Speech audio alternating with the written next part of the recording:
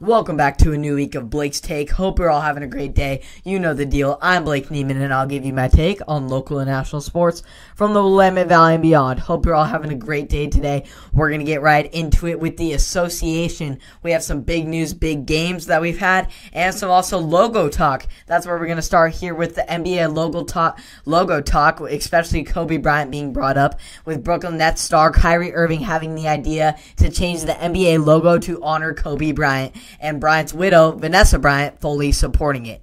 In an Instagram post, Irving tweeted a modified NBA logo with Bryant front and center with the caption, "Gotta happen. I don't care what anyone says. Black Kings built the league." Vanessa Bryant shared Irving's post via Instagram story with her own caption, "Love this, at Kyrie Irving."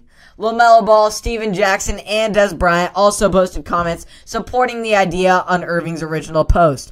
Since Bryant's death in the unfortunate helicopter incident in January of last year, the idea of changing the logo to Bryant's silhouette has gained more and more attention.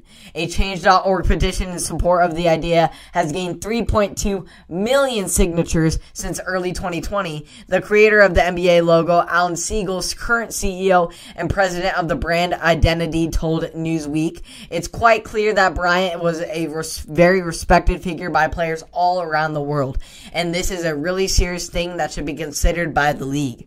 Lakers Hall of Famer Jerry West, who is the current silhouette of the NBA logo, which has been in place since 1969, West has supported the idea of the logo being changed in the past, including a 2015 interview on such topic.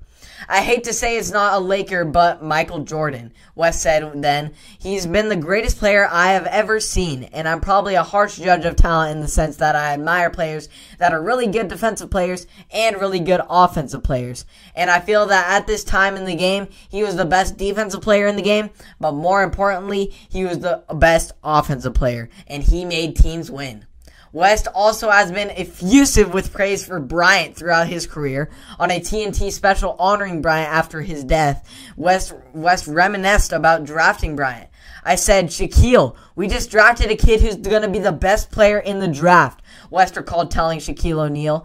"I said, I know you've got a lot of good players in Orlando. You got Penny and all that. But I said, we have better players here. We have one that's going to be the best player in the league one day." Pretty bold statement to make, but it obviously became a true statement. Personally, I think it would be very fitting to change the logo to Kobe, to all the lives he has touched through this past year and continues to touch, present, past, and future. It would be very fitting for him to be the NBA logo. They already changed the All-Star game in honor of him with the 24-point rule at the end of the game, and I think it would be a great touch because it's not like Jerry West is the greatest basketball player of all time, and he is the logo. It's not such a GOAT status thing that you have to be the logo and the GOAT. It's just more of an iconic and meaningful thing, and I think that, in my opinion, Kobe Bryant is the most meaningful player to ever play in this basketball league. So we'll see if that. I really hope that changes to Kobe Bryant as the new NBA logo.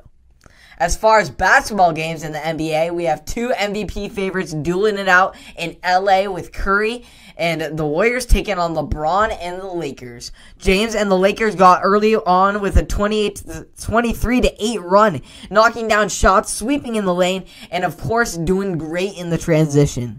The Lakers led by 20 after their 41-point first quarter performance, which was the most by any quarter for the Lakers this season. In the second, the Lakers still dominated with Alex Caruso getting involved, hitting key shots, finishing with 13 points on his 27th birthday. Happy birthday, Caruso. LeBron put the icing on the cake for this incredible first-half performance with a deep three buzzer beater nearly from the logo to cap off a 73-point first-half performance. Wow, that is unheard of. And the second half, things slowed down a little bit, but it was still all Lakers, with LeBron finishing with 19 along with his key contributor, Dennis Schroeder, back in the lineup after COVID protocol, finishing with 12 and 6 assists. Great for the Lakers to have Schroeder back. He is a huge contributor and a real difference maker in this Lakers success. On to another LA team. This time it is the Clippers who are out in Milwaukee taking on Giannis and the Bucks. It was back and forth game through 3 quarters. So we're going to go right into where things got amped up in the 4th quarter. After trailing by 7 points in the 4th quarter, the Bucks regained the lead 101-100 when Giannis made 2 free throws with 1:57 left.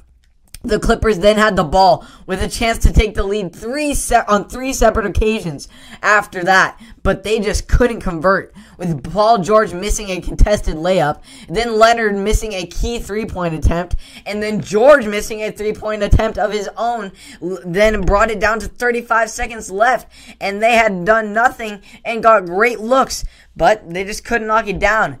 And then with 10.3 seconds remaining, Giannis got the ball and rose up, slammed it down for the exclamation point dunk that sealed the deal for the Bucks in this one. Giannis finishes with 36 points and sparked a game-closing 9-0 run for the Bucks as they railed to victory over the Clippers 105-100 for their 5th consecutive victory.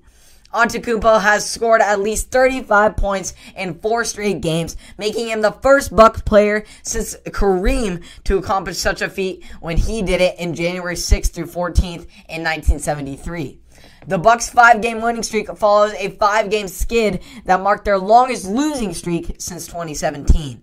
The Bucks went 5-5 in their 10 games without Jrue Holiday, who was back in the lineup. He didn't contribute too much, but it's always great to see him back out there. And once he gets back in the flow of things, the Bucks will continue. I hope they can continue this great winning streak that they have built up after their 5 losses. They have 5 wins, and I hope they can. Honestly, with their schedule, I believe they can take it to 10 wins, especially with Jrue Holiday back in the lineup. I'm excited to see what the Bucks will do and how they will continue to rise and get back into an elite.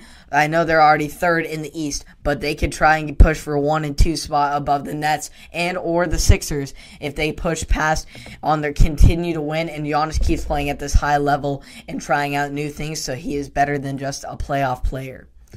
Now to finish off the great action in the association, we have the Eastern Conference showdown between the Celtics and the Wizards. It was a great showing between Tatum and Beal in the first half, with Tatum scoring 16, while Beal kept his team within 5 at the break with 24 points of his own. The Celtics got out to a 68-57 edge early in the third quarter before Beal scored 8 of Washington's points during a 12-2 run over a 5-minute stretch. Beal's 4-point play made it 95-94 with just over 5 minutes remaining. He followed by a basket over Kemba Walker with a 3-pointer and had a 3-point play, making it 101-96 with just under 4 minutes to go. The Wizards led 110-105 after Beal's driving basket with 47 seconds left before the Celtics sliced it down with Tatum's acrobatic, insane shot in the lane with 15 seconds remaining to bring it within 1. Washington then turned over the ball before Tatum's twisting bucket gave the Celtics a 111-110 edge with just 4.7 seconds left.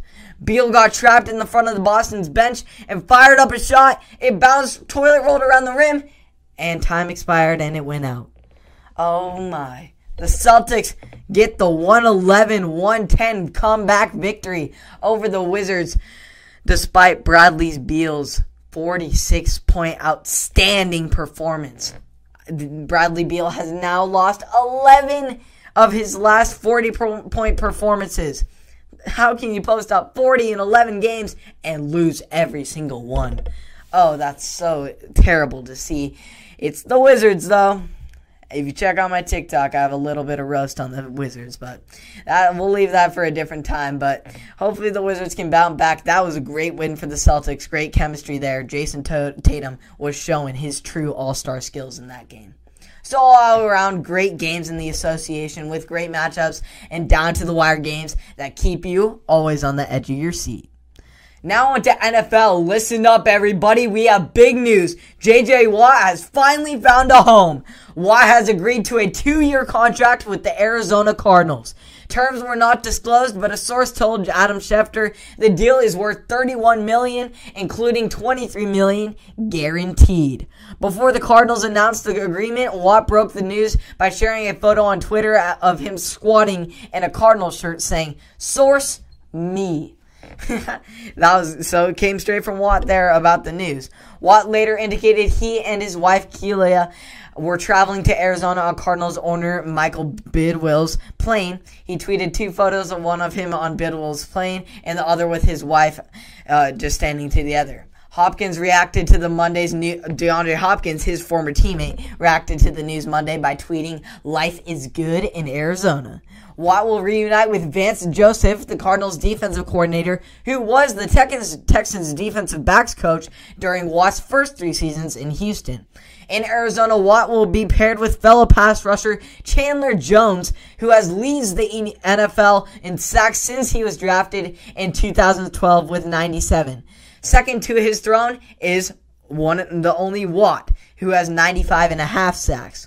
Watt's addition meant minimal changes to the Cardinals' odds of winning the 2021 season, with their odds being to win the Super Bowl 40-1 and the NFC remaining 20-1. But Arizona's odds to win the NFC West moved from 7-1 to 6-1, still the longest odds of the 4 teams in the division. Speaking of the division, this is now 1,000% the best division in football. With Stafford and the Rams, that new addition, Jimmy G and the 49ers, who, don't forget, made the Super Bowl just 2 years ago, Russell Wilson, DK Metcalf, and the Seahawks doing still pretty solid, always making a good playoff run. And, of course, last but not least, Kyler Murray, DeAndre Hopkins, Chandler Jones, and yours truly, J.J. Watt. This only makes the Cardinals' 4th best pass rush even better than the 2 of the best to do it in J.J. Watt and Chandler Jones. The Cardinals are going to be ridiculous, and more importantly, the NFC West is going to be outrageous. It has 4 of the most elite teams in the league. It is going to be crazy to watch, and whoever wins that division has a very good shot at going to the Super Bowl, or we can't disrespect Tom Brady's championship, definitely playing the Bucks in the NFC Championship. I'm glad and am so excited to see who is going to come out of the NFC West, and especially what these scary, scary Cardinals are going to do. Fly high, Cardinals. As far as local sports, the Ducks had once again a great performance with their sharpshooter and Chris Dowart leading the way.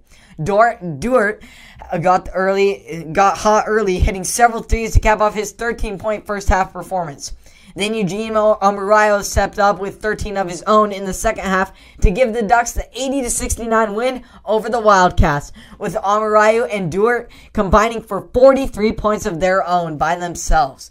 The Ducks have now won 7 straight and are just waiting for UCLA to win a single game, and they take first spot in the Pac-12.